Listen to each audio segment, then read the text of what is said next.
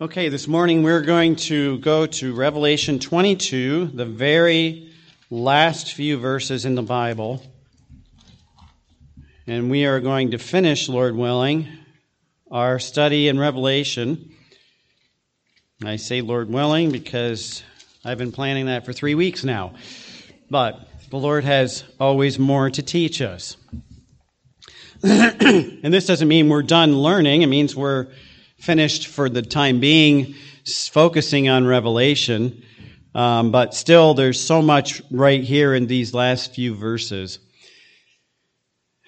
And let me just bring us up to speed here. For the last couple of weeks, we've been reading through the last part of Revelation 22. It's the conclusion of Revelation. And just a reminder, and we're not going to read the whole passage again today, but 3 times in this last section of Scripture, Jesus says, "Behold, I come quickly." In fact, the Bible begins with the promise of Jesus coming, and it ends with the promise of Jesus coming. If you go all the way back to Genesis chapter 3, after Adam and Eve sinned, remember God proclaimed the curse on the earth, and then He promised that He would send the Redeemer. In Genesis 3:15, He said, "I'm going to send one whom Satan will bruise his heel, but he will bruise his head." In other words, Christ will bruise the head of Satan. He will conquer him outright. And we know that Satan tried to destroy God's plan of redemption by killing Jesus Christ, having Him crucified. And in that very, probably the most evil act that could ever have been perpetuated on earth, God actually used that act to fulfill His plan of redemption. I mean, the irony there, just the sovereignty of God that's seen in that. But that was the fulfillment of that first promise. Jesus came as the Redeemer. And so the Bible starts with that, the promise that Jesus would come. And then as we get to the end of the Bible, what do we see 3 times? The promise from Jesus that He will come again. It's the second coming that He's promising here. And He says this 3 times. So as we have seen the fulfillment of that first promise of Jesus coming, so we should have no doubt in our mind of the second fulfillment of this promise, that Jesus will come again. So for believers, this chapter here in chapter 22 of Revelation, the last chapter of Scripture, should be for us one of the most exciting and beloved chapters in all the Bible. Because this is the event that we should be looking forward to. We, above everything else, should be at the point in our lives where we can't wait for the return of Jesus Christ. Because that is the beginning of real life. And I don't know about you, but I mean, that's what I pray for. And that's what John prays for here at the end of the Bible. So this promise is the next great event in God's timeline of history that will begin everything that we've studied in Revelation up to this point, at least from chapter 6 and through the rest of this. And in Romans chapter 8, the Bible says, "For we know that the whole creation groaneth and travaileth in pain together until now, and not only they, but ourselves also, which have the first fruits of the Spirit, even we ourselves groan within ourselves, waiting for the adoption, to wit, the redemption of our body." And so that's what we look forward to. And so that's what we're reading about here in Revelation chapter 22. So all of that's just introduction, but we're just going to read from verse 17 to the end of the chapter. We read the first part of this chapter the last couple weeks, and this morning I want to focus on just the very end. So starting at verse 17, having received the warning, having received the promise and the verification of God's truth and His words, verse 17 begins, "And the Spirit and the bride say, Come. And let him that heareth say, Come. And let him that is athirst come. And whosoever will, let him take the water of life freely. For I testify unto every man that heareth the words of the prophecy of this book. If any man shall add unto these things, God shall add unto him the plagues that are written in this book. And if any man shall take away from the words of the book of this prophecy, God shall take away his part out of the book of life, and out of the holy city, and from the things which are written in this book. He which testifieth these things saith, Surely I come quickly. Amen. Even so come, Lord Jesus. The grace of our Lord Jesus Christ be with you all. Amen. So let's stop there. We'll take a minute to pray, and then we'll get into what God has for us in this passage. Lord, we thank you again for your word, and we know that everything in this book is true. Those things which you have promised you will fulfill. And so as we study this last section of Scripture, this last part of Revelation, Lord, may we see your promise in the light of our life, in the light of the things that you promised to us. And may it challenge us and change us in how we look at life and how we live our life. But Lord, right now I pray that you would help us to focus on the truth that you have for us. May your Spirit guide us through this passage. May he teach us those things which are important that you want us to understand. And Lord, we need your help. And so we look to you today. Lord, I need your help. My voice is weak. My body is weak. And so give me your strength, I pray. I pray that you would fill me with your Spirit as I speak, as I teach your word.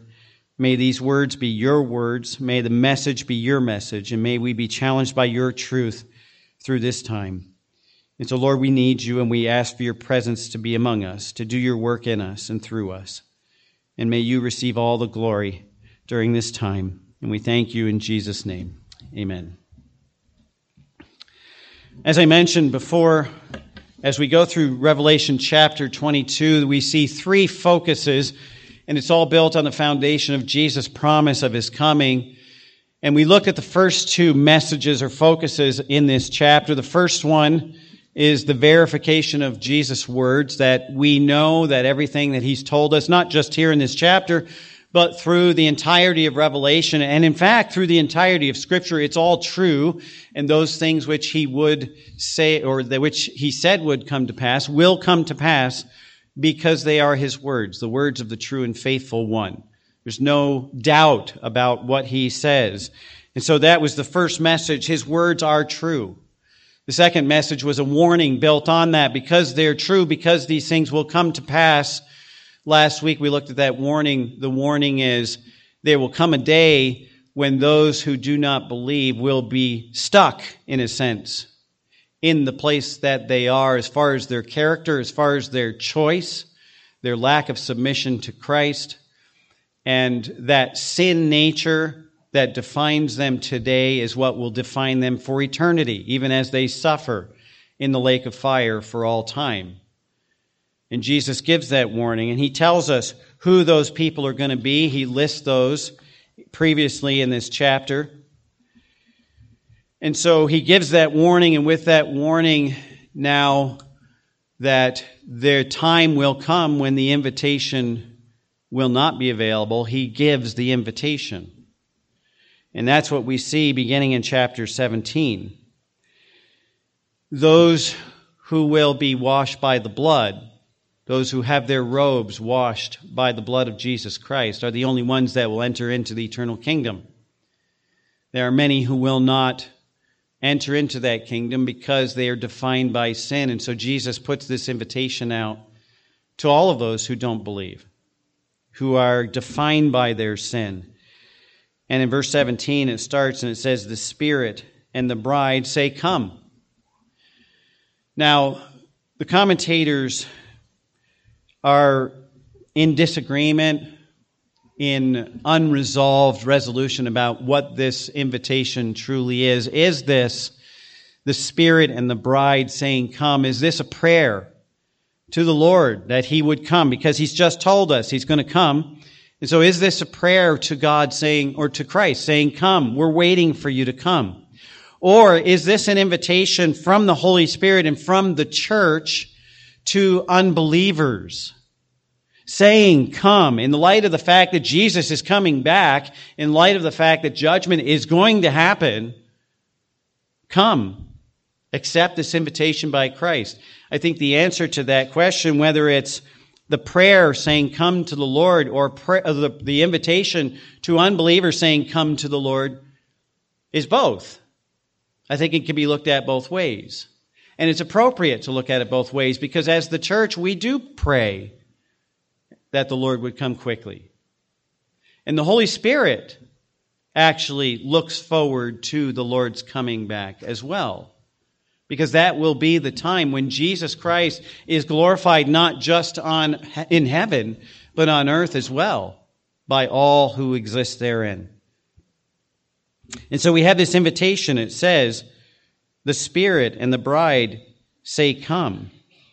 Now, throughout all history, the Holy Spirit has been beckoning people with this invitation. You go all the way back to the children of Israel.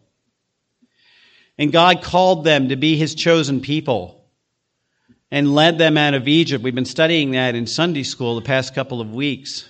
And the things that God was teaching them, how to be a holy people, and that they would be a special, separated, consecrated people to the Lord. And He would use them for His purpose, but He would bless them immensely according to His promise. And yet they would not listen. They would not yield themselves to this invitation by God's Spirit. And they ended up wandering in the wilderness for 40 years because of their rejection of God's invitation to them. They would not listen to Him as God. And then even after they wandered, the generations who went into the promised land, who had the benefits and the blessings of that promise fulfilled in their lifetime, and they still rebelled against God in the future generations and went into idolatry and adultery and all of these things that God commanded them not to do. And they followed false gods, rejecting, again, the invitation of God to be their people. And you move forward in history into the New Testament, and we come to the Pharisees, the elite of the Jewish religion, those who, according to their own claim, kept the whole law, and yet Jesus said that they were whitewashed tombs, that they ignored God's Spirit, and in fact, not just ignored God's Spirit, but Jesus said that they blasphemed the Spirit of God. So Israel has rejected God's claim. God's people has rejected God's invitation through His Holy Spirit. And we've read in Revelation, when we get to the tribulation, there will be millions of people who hear the gospel like it has never been preached before in power, through the power of the Holy Spirit, through the two special witnesses, through the 144,000 witnesses, through other people who come to Christ during that time. And millions will still reject that invitation. And so that has been the pattern of history. And we know today even, the invitation goes out in TV, across the radio, in churches, and people hear it and reject it. And so it's not for lack of the Spirit's calling and lack of the Spirit's invitation that people are missing out on this blessing. Jesus said in John 16:8 that when the Holy Spirit comes, He will convict the world concerning sin and righteousness and judgment. That is His job, to call people to repentance, and yet they will not listen. And Paul in 2 Thessalonians 2 in verses 13 and 14, he says that God has chosen you from the beginning for salvation through sanctification by the Spirit and faith and truth, and it was for this that He called you through our gospel, that you may gain the glory of our Lord Jesus Christ. So the only difference between an unsaved unbeliever and a Christian, a saved believer who's been redeemed through the blood of Christ, is that we have submitted ourselves to that invitation. We have accepted the free gift that God has offered. And so while the Spirit yearns for the return of Jesus Christ, where He may return in all His glory, even as we do, He continues to call believers to come to that Savior today, before it's too late. And so the invitation comes from the Spirit, the invitation to come to Christ. Then it says the invitation comes from the bride. The bride says, come. That's us, the church. And of course, all of us as saved people on the earth, and even those in heaven, as we read in Revelation, are praying for the quick return of our Savior coming, saying, come, Lord Jesus, come quickly. Just like we sang this morning. Lord, come quickly. I mean, that is our utmost desire, that God would take us from this earth. I hope it is. And so we pray for that.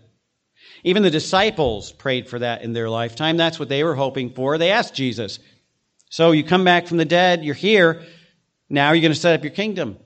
And he said, no, it's not for you to know the times of these things. But I'm going to send you out. I'm going to give you this message.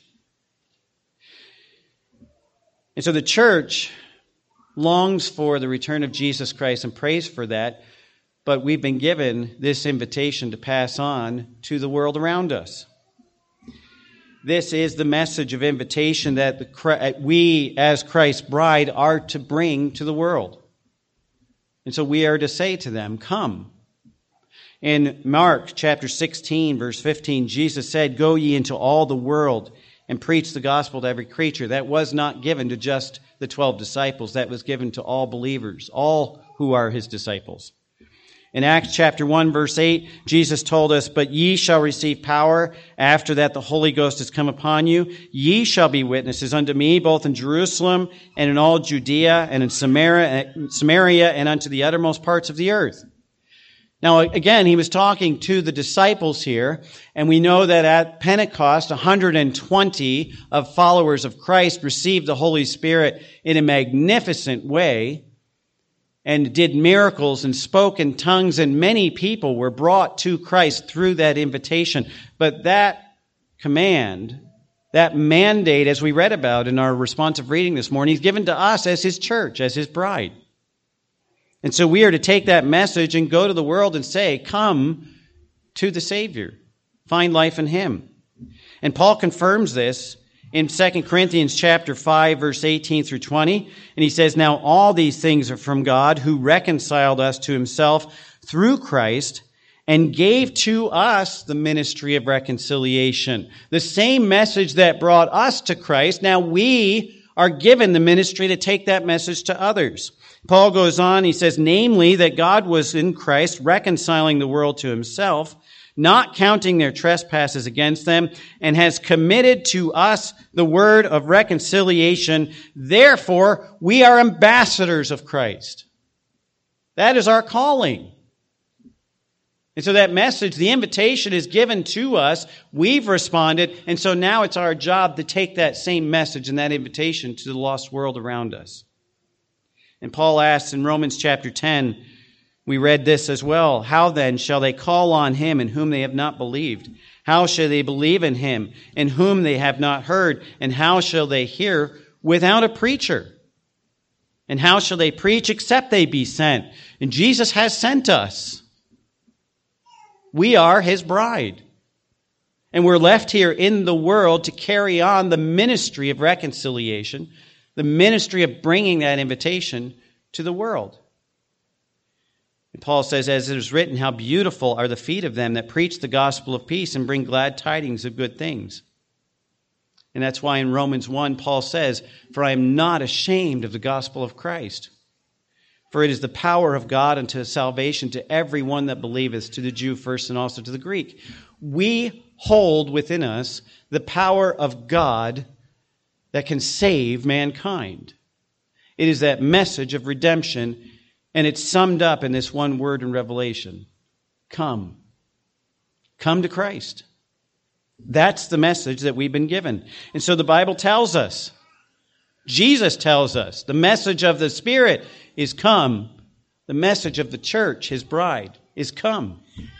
Come to Christ. And then Jesus says, let the one who hears say, come. This is the response of those who hear that invitation and accept it.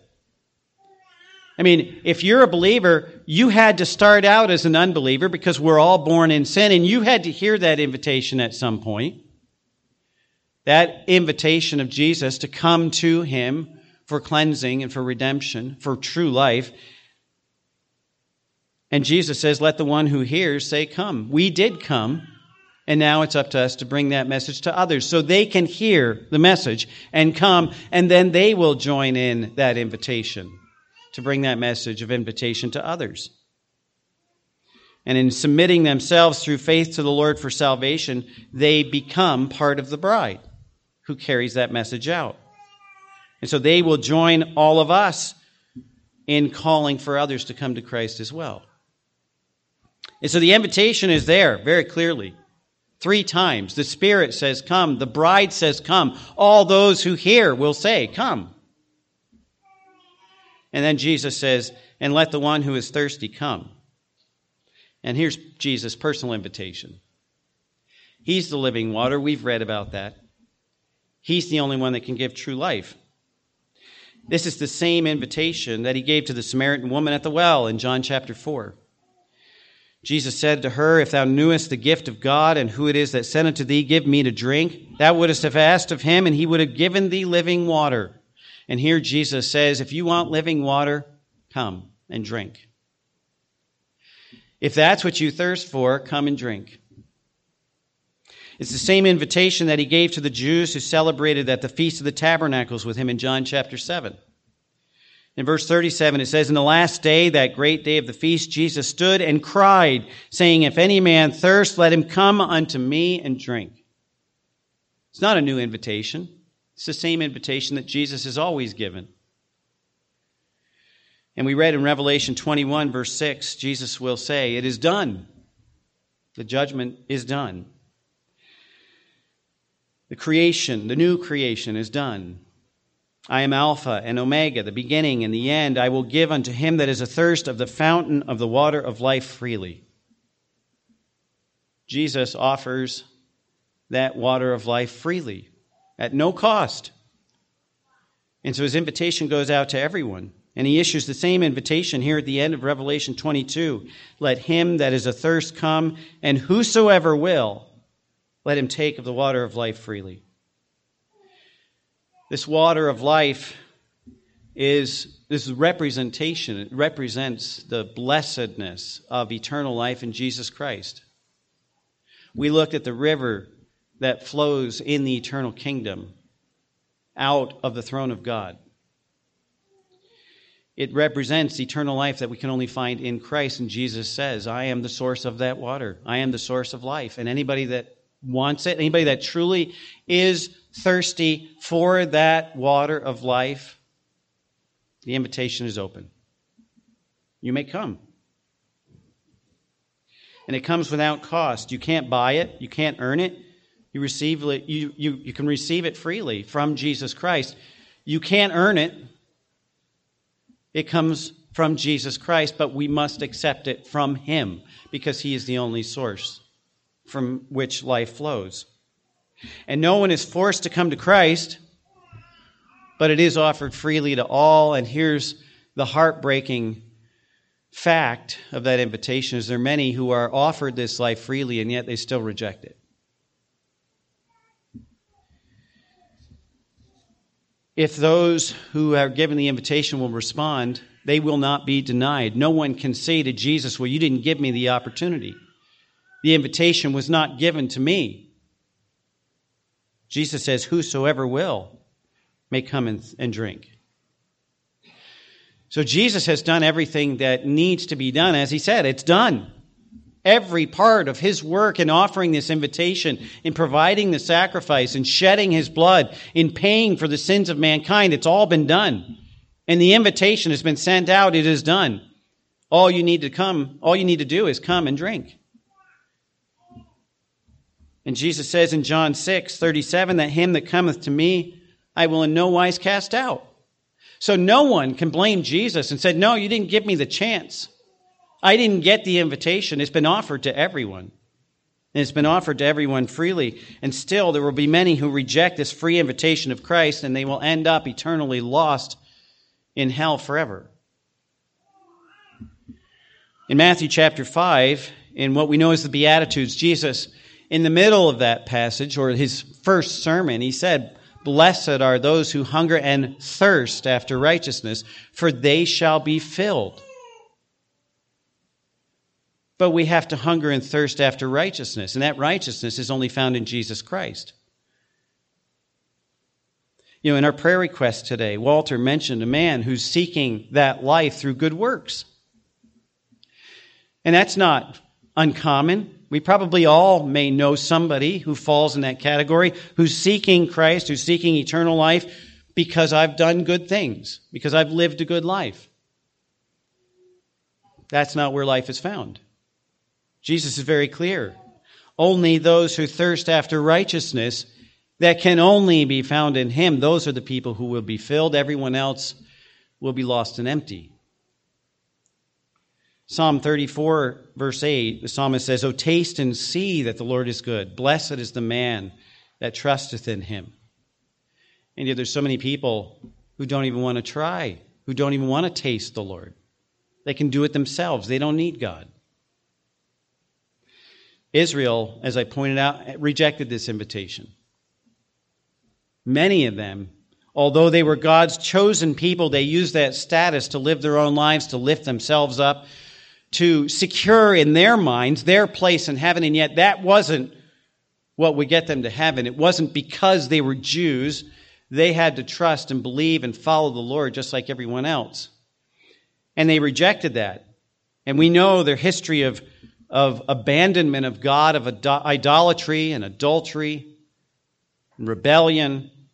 And because of that, God says in Jeremiah 9, verses 13 to 15, "Because they have forsaken my law, which I set before them, and have not obeyed my voice, neither walked therein, but have walked after the imagination of their own heart, and after Balaam, which their fathers taught them. Therefore, thus saith the Lord of hosts, the God of Israel, Behold, I will feed them, even this people, with wormwood, and I will give them water of gall to drink." Now, that's not living water. That's not substance of life. Wormwood is poisonous. And that word gall means poison water. It's water that's contaminated. And God says, because you've rebelled and not accepted the invitation that I've given you, I will give you the water of death, literally. Because that's what you've chosen. It's not a blessing of living water. It's a water of gall, poison water. And it's not the water of life, but the water of death to those who refuse this invitation of Jesus Christ. Only those who submit themselves to the invitation, who come to Christ as the source, can receive the blessing of true life. And so he gives this invitation very clearly in verse 17. It comes through the Spirit, it comes through the church. And it comes from Jesus Christ himself. And then he gives an additional warning in verses 18 and 19. And many are familiar with this. But it's right here at the end of the book of Revelation. And he says in verse 18, "For I testify unto every man that heareth the words of the prophecy of this book, if any man shall add unto these things, God shall add unto him the plagues that are written in this book. If any man shall take away from the words of the book of this prophecy, God shall take away his part out of the book of life, and out of the holy city, and from the things which are written in this book."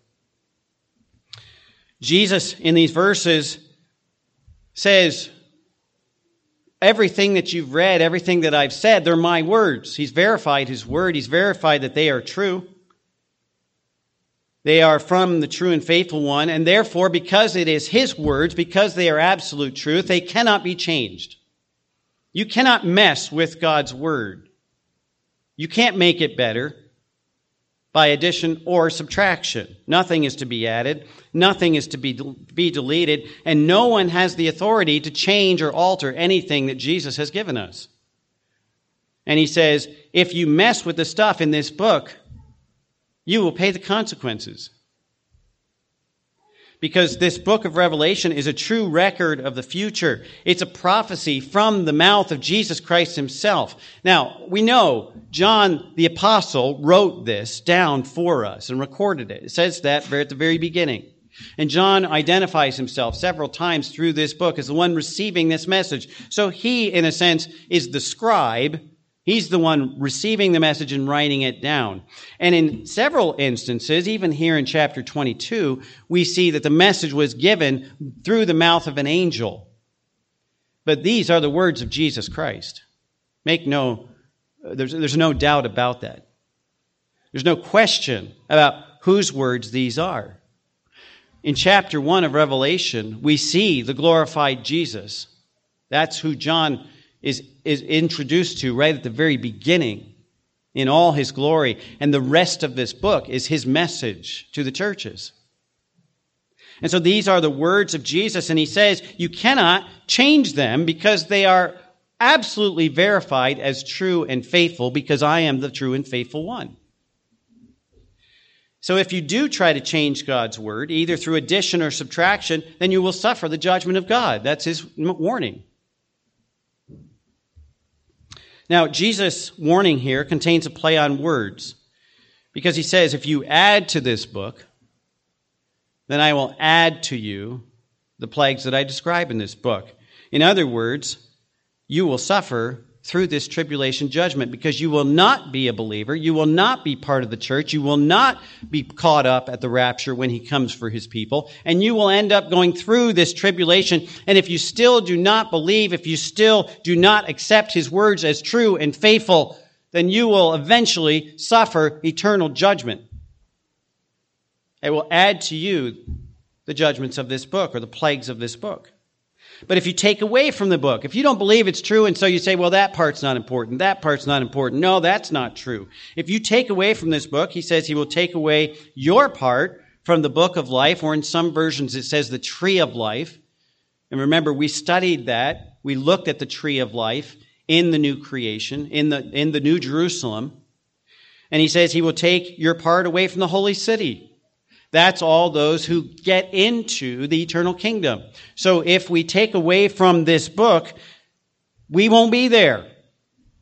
You have to accept this in its entirety as true, because they are the words of Jesus Christ himself. Now, this isn't the first time this warning's been given in Scripture. Here it's right at the end of the Bible. And it's very easy to see, well, this is talking about Revelation. Obviously, he says the words of the prophecy of this book. But if you go all the way back to Deuteronomy chapter 4, remember, God calls Israel out as a nation. He leads them through the wilderness. He gives them his law at Mount Sinai. He brings them into the promised land. And Deuteronomy chapter 4, this is what God says to Israel. You shall not add to the word which I am commanding you, nor take away from it, that you may keep the commandments of the Lord your God, which I command you. Sounds familiar, doesn't it? There's nothing new under the sun, Ecclesiastes tells us. And this command at the end of Revelation is not a new command. It's the same command that God gave his people at the beginning. You will not take away or add to the word which I'm commanding you. You will keep these commandments, saith the Lord God Almighty. In Deuteronomy chapter 12, he again said, whatever I command you, you shall be careful to do. You shall not add to or take away from it. So I think the command is pretty clear right from the beginning of Israel's history, from his giving of his word through them. You're not to take away or add to it. And so we look at this, and we see that it relates to Revelation, but I think it's talking about the entirety of Scripture. In Proverbs chapter 30, verses 5 and 6, it says, every word of God is tested. In other words, it's tried and found to be true. He is a shield to all those that take refuge in him. Verse 6 says, do not add to his words, or he will reprove you, and you will be proved a liar. Now, remember, we just read in chapter 22, the list of people who will not be in the eternal kingdom, and the very last one was those who enjoy a lie, or basically build their lives around lies. If we try to add to or take away from Scripture, then we are proved the liar, and we are proven that we do not believe what this book says, because we do not accept it as truth. Now, when you look at the book of Revelation, let's look at the time period that Revelation covers. Once you get past chapter 1, you get into chapter 2, and chapter 2 is 7 letters to 7 churches, and those 7 churches represent different time periods through history, through the church age, and the character of the church and the problems that they've dealt with from the time of John all the way up through our present time. We are living the church of Laodicea today. And so Revelation, in a sense, is a message to the church age. So that covers the last 2,000 years. And when God told Israel in Deuteronomy chapter 4 to not take away or add to his law, that covers the previous 2,000 years. So we have this command to not add or take away from this book, and I think God is really saying the whole book. not just the book of Revelation. This command is repeated throughout Scripture. This last book of the Bible is God's last two words to us on earth. The law was God's first words, in a sense, to us, or to his people on earth. And so it covers all of what Scripture entails, all of what it contains for us. Therefore, any truth that someone claims to have received from God that is not in this book or that contradicts something in this book is not truth. This is truth, because God is truth. And anyone who attempts to change this book is an agent of Satan. And he's trying to deceive people and lure them away from God by questioning the truth of God's word. And isn't that what Satan did to Eve in the very beginning? Did God really say? He caused doubt about what God said.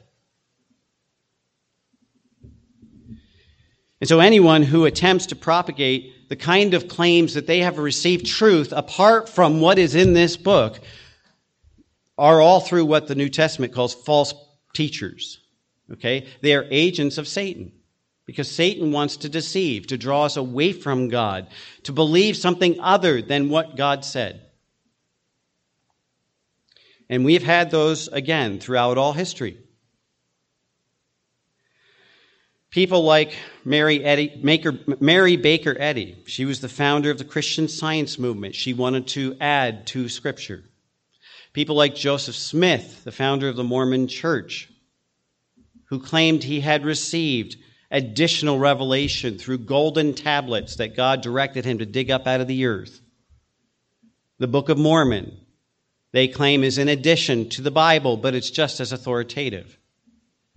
And so we've had false teachers, and might I add, the Catholic Church. Now, let me explain that statement, because I know there's many who will question that. The Catholic Church does use Scripture, but the Catholic Church does not accept just Scripture alone as their final authority. Let me read for you from Catholic.com. This is the official website of the Catholic Church. It says, and I quote, "The Catholic Church never asked the faithful to place divine faith in anything other than the infallible teachings of God's authority on earth, whether that be Paul himself, inspired by the Holy Spirit, or the infallible teaching authority of the magisterium of the Church." Now, the magisterium of the Church is extra-biblical teachings that come from the Pope. And so the Catholic Church, on their own website, in their teachings, claims that this magisterium, the extra-biblical teachings from the Pope himself, because he is the infallible teacher set by God over the Church, those are just as authoritative as what is written in this book. They add to Scripture. In 1870, the Vatican Council declared that when the Pope speaks ex cathedra, or within his divine authority as the head of the Church, any doctrines or statutes that he defines immediately become divine truth and apply to all the Church with or without their consent. In other words, what the Pope says is just as valid as what Jesus said, because he has divine authority to speak extra biblical teachings. Again, from their website, they say the infallibility of the magisterium, those extra biblical teachings, extends to all elements of doctrine, including moral doctrine, without which the saving truths of the faith cannot be preserved, expounded, or observed. In other words, they're saying you cannot be saved unless you follow and believe and obey the Pope, in addition to Jesus Christ. And so by their own definition, the Catholic Church has completely ignored this warning here about adding to his word. And they've taken upon themselves to add to the Bible as they see fit, and they call it divine authority. Folks, we need to be real careful about who we listen to in this world as authority. because God has made it very clear. He is the authority. Jesus Christ alone is our authority. And his word alone is our authority.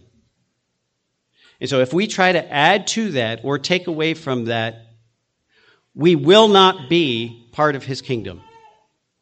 He says that right here in Revelation 22. And it's with the invitation. So the invitation is not, you can come to me, but you can keep everything that you've formerly believed or didn't believe. You can come to me, but you don't have to accept everything I say, and you don't have to obey everything I say. That's not the invitation. The invitation is you can come to me if you believe that every word I said is true and affects you. In fact, to be a believer, we must first accept the fact that this book, the Bible, that all of it, the entirety of it, from Genesis 1 to Revelation 22, is God's inspired word. You must accept that fact to be a true believer. This is his divine message. It is not the message of mortal men. It is not created out of their own wisdom and imagination. It is the word of God. And therefore, it has all the authority of God. 2 Peter chapter 1, verse 20 and 21, knowing this first, that no prophecy of the Scripture is of any private interpretation. That can be looked at two ways. Number one, obviously, we can't interpret it any way we want to. But in the old language, what it actually meant was, no prophecy of the Scripture has been given to us through man's own ideas. It wasn't the inspiration of Paul that gave us his books. It wasn't the inspiration of Moses that gave us the first 5 books. It was the inspiration of God. God breathed out those words and used those men to write down his message. And so it says, knowing this first, that no prophecy of the Scriptures of any private interpretation, for the prophecy came not in old time by the will of man, but holy men of God spake as they were moved by the Holy Ghost. There's the Holy Ghost's part in this. Remember, he's the first one that brings the invitation. It was through him that the message was given. So we must first accept that the whole book of the Bible, all of it, is inspired by God. And as the inspired, revealed Word of God to us, every single part of it is true, and every single part of it then is relevant to us. Now, I have a real problem with these, I'll call it postmodernism or whatever you want to call it, but it's the idea that the Old Testament really doesn't matter to us anymore. The law has been done away with. All of that is just, before Christ, and so it doesn't matter. That's not what Jesus said.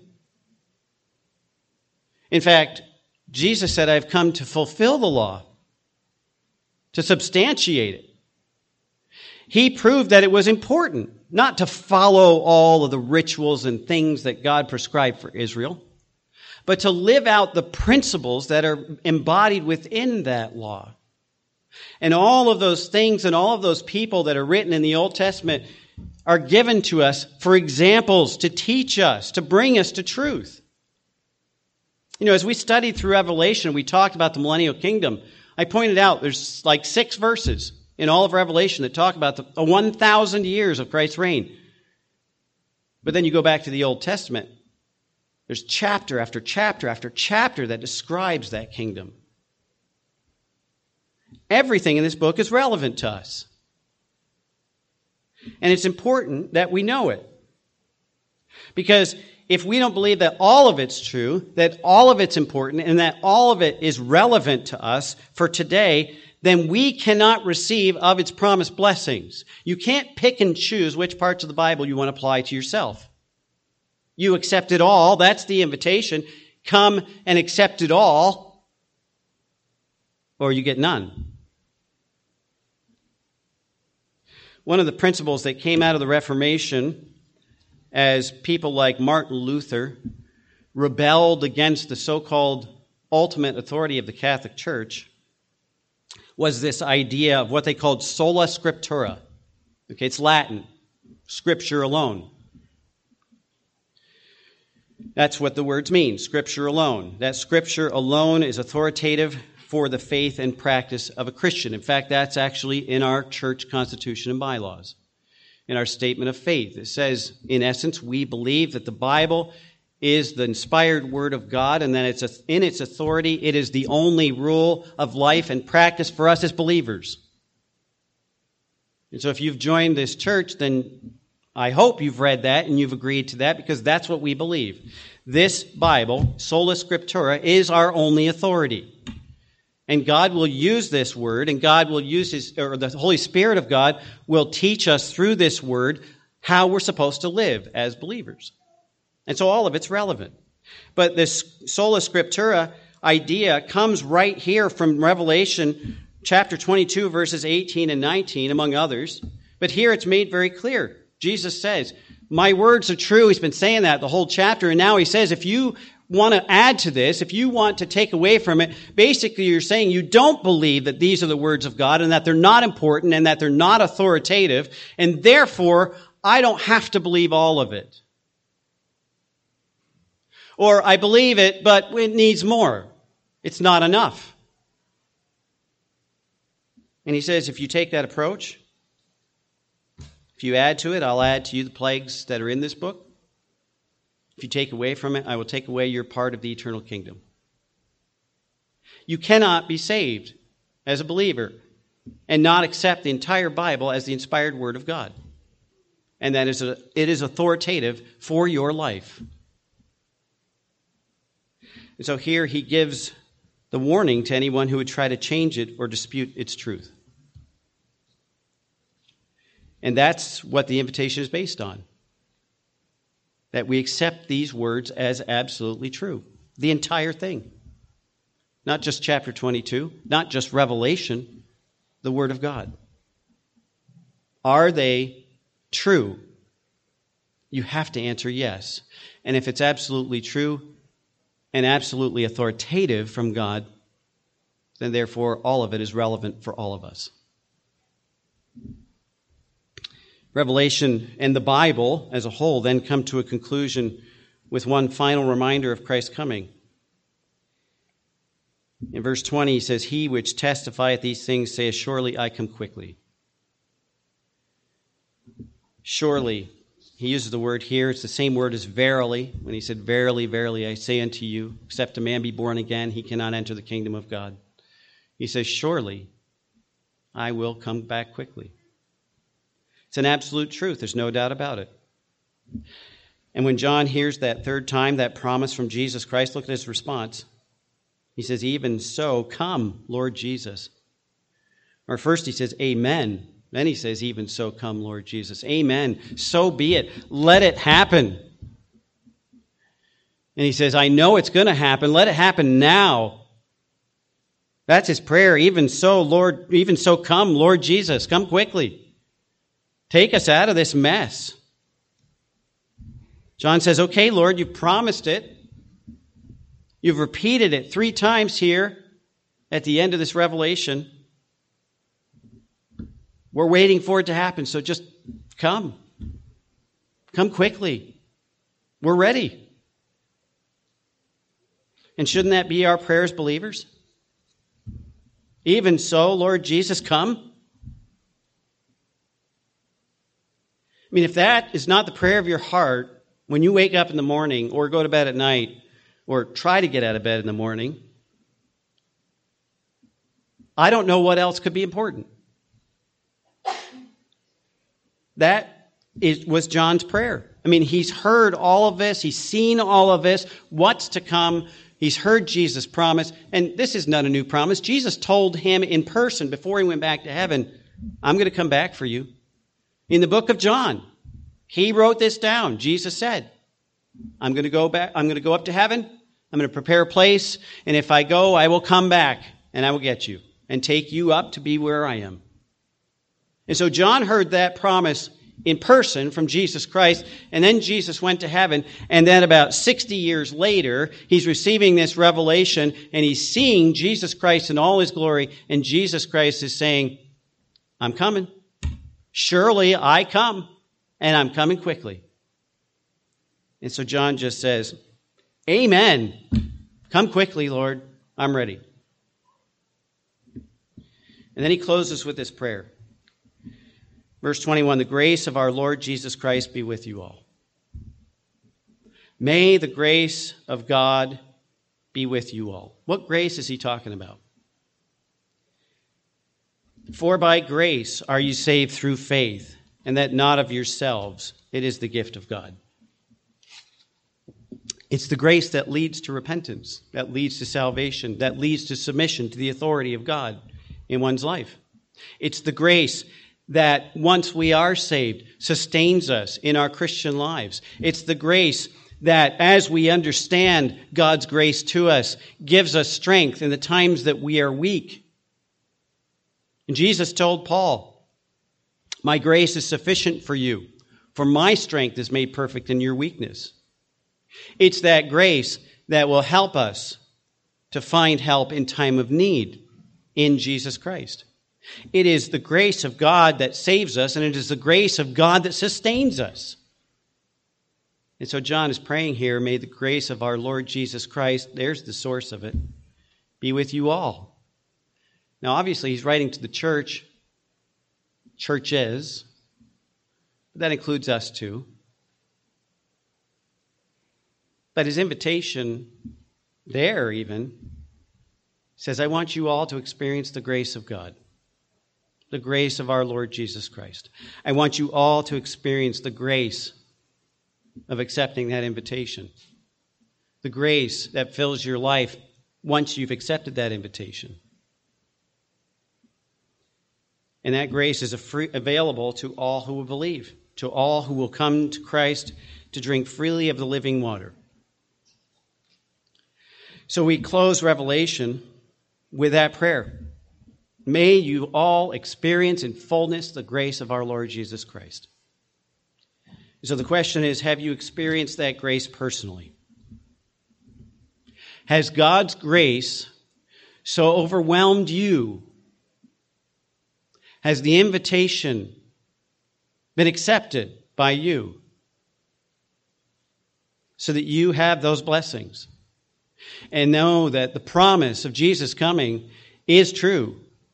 And until he comes, that his grace will keep us sustained on this earth, will keep us working for him, will keep us faithful until he comes back and that promise is fulfilled.